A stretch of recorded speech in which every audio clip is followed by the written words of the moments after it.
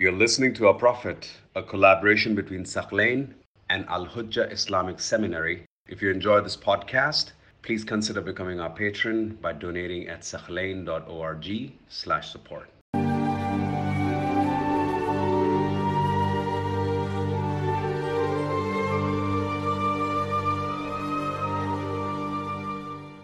Something interesting happens on the way. Sunni and Shia references have mentioned that a number of miracles happened on the way to Medina. I will share with you one of them. There are many. One of them is that the Prophet ﷺ was traveling until he reached a village, and there was a well-known tent in that village by the name of Khaymat Ma'bad.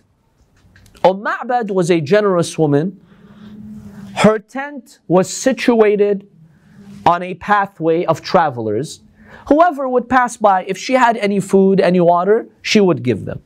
So now the Prophet is very tired, fatigued. Those Muslims who were with him, they're very tired. They have not had food for a while. And when they arrived at that tent, they asked Ma'bad, "Can you serve us? Do you have anything to give us?" On that day, she had no food. She ran of all provisions and food. So the Prophet was examining the landscape and he saw a sheep. There was an old, fatigued, even sick sheep.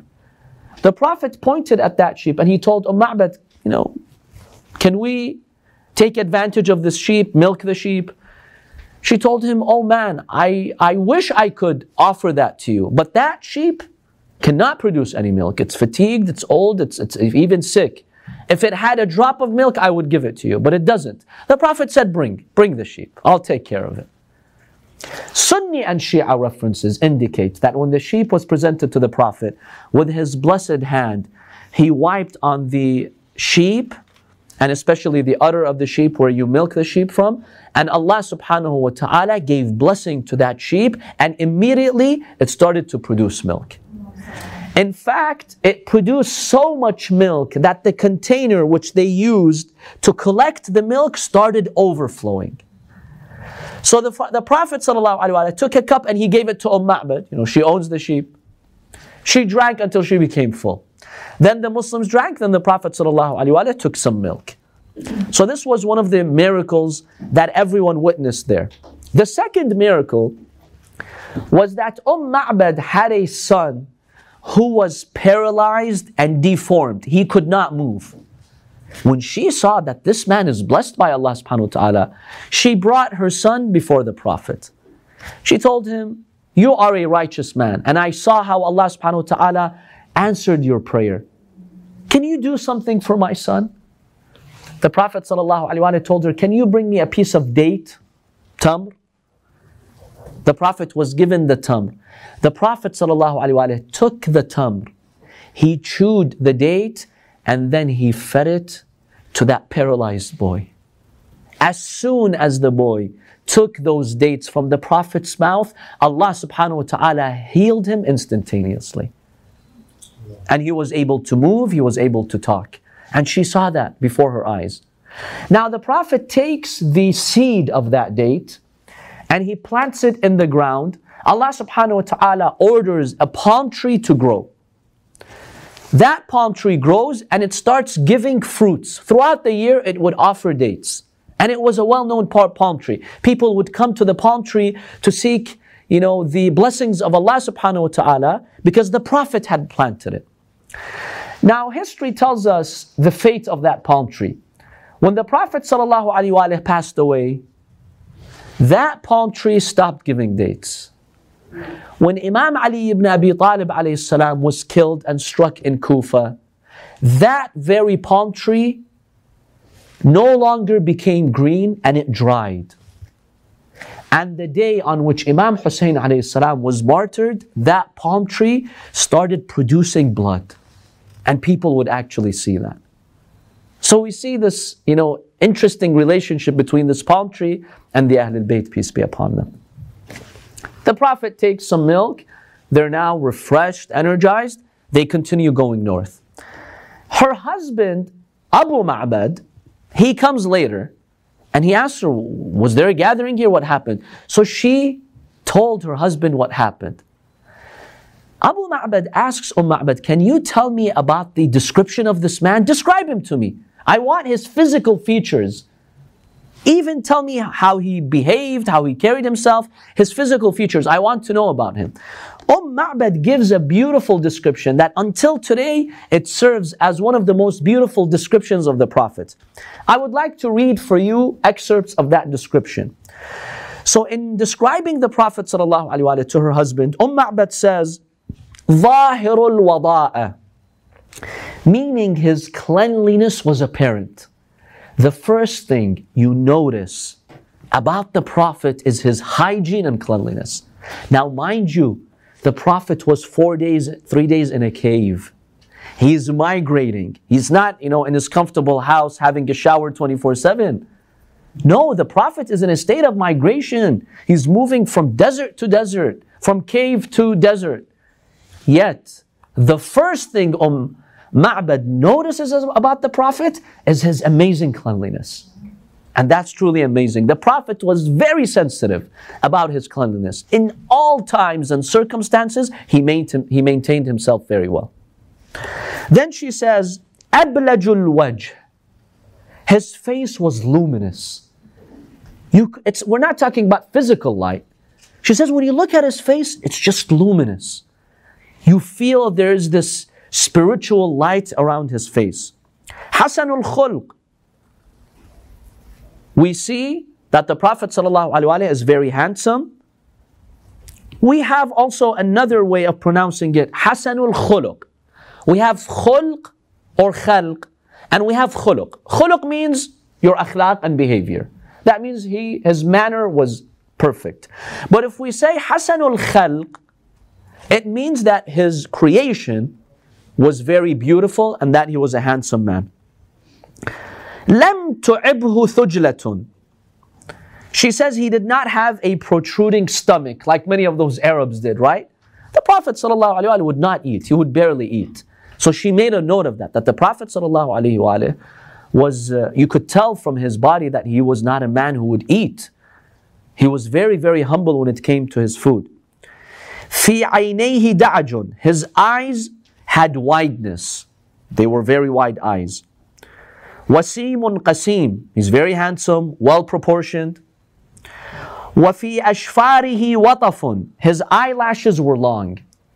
She's describing the Prophet. وَفِي صَوْتِهِ صَهَلٌ.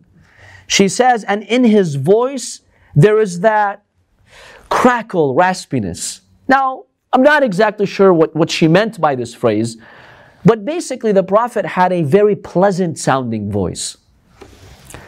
وَفِي عُنُقِهِ سَطَعٌ. Sahal means, because it's the sound of a horse. Yes, the sahal, if you just use it to describe a horse, yes, it's the sound of a horse. Okay. So she says that the Prophet, his voice was very unique.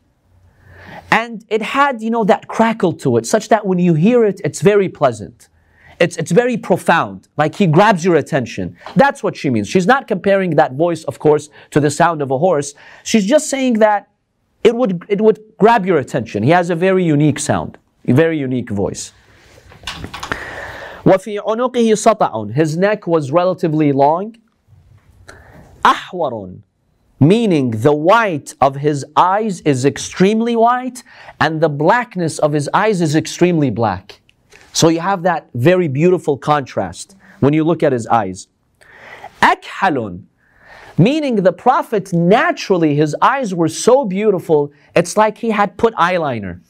Yes, there are some people like that. He would, he hadn't necessarily put any eyeliner, even though in Islamic law it's mustahab.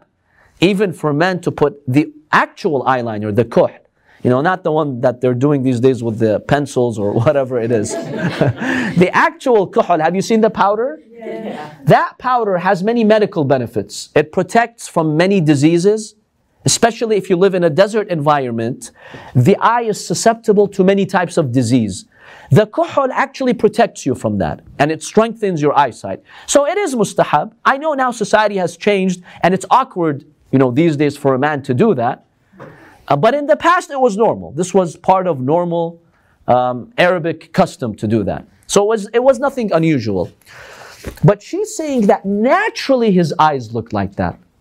You know, they had that special feature. It's as if he had some eyeliner in it. And then azajjun, which means natural arching of his eyebrows. Shadidu sawad al-sha'r, the blackness of his hair was extreme. And you know, for the Arabs that was a sign of beauty. إِذَا صَمِتَ عَلَاهُ الْوَقَارِ, when he was silent, he would be enveloped in this aura of respect. وَإِن تَكَلَّمَ عَلَاهُ الْبَهَاءِ, she was very eloquent, by the way, when she describes the Prophet. And when he spoke, it's like this light is protruding from him.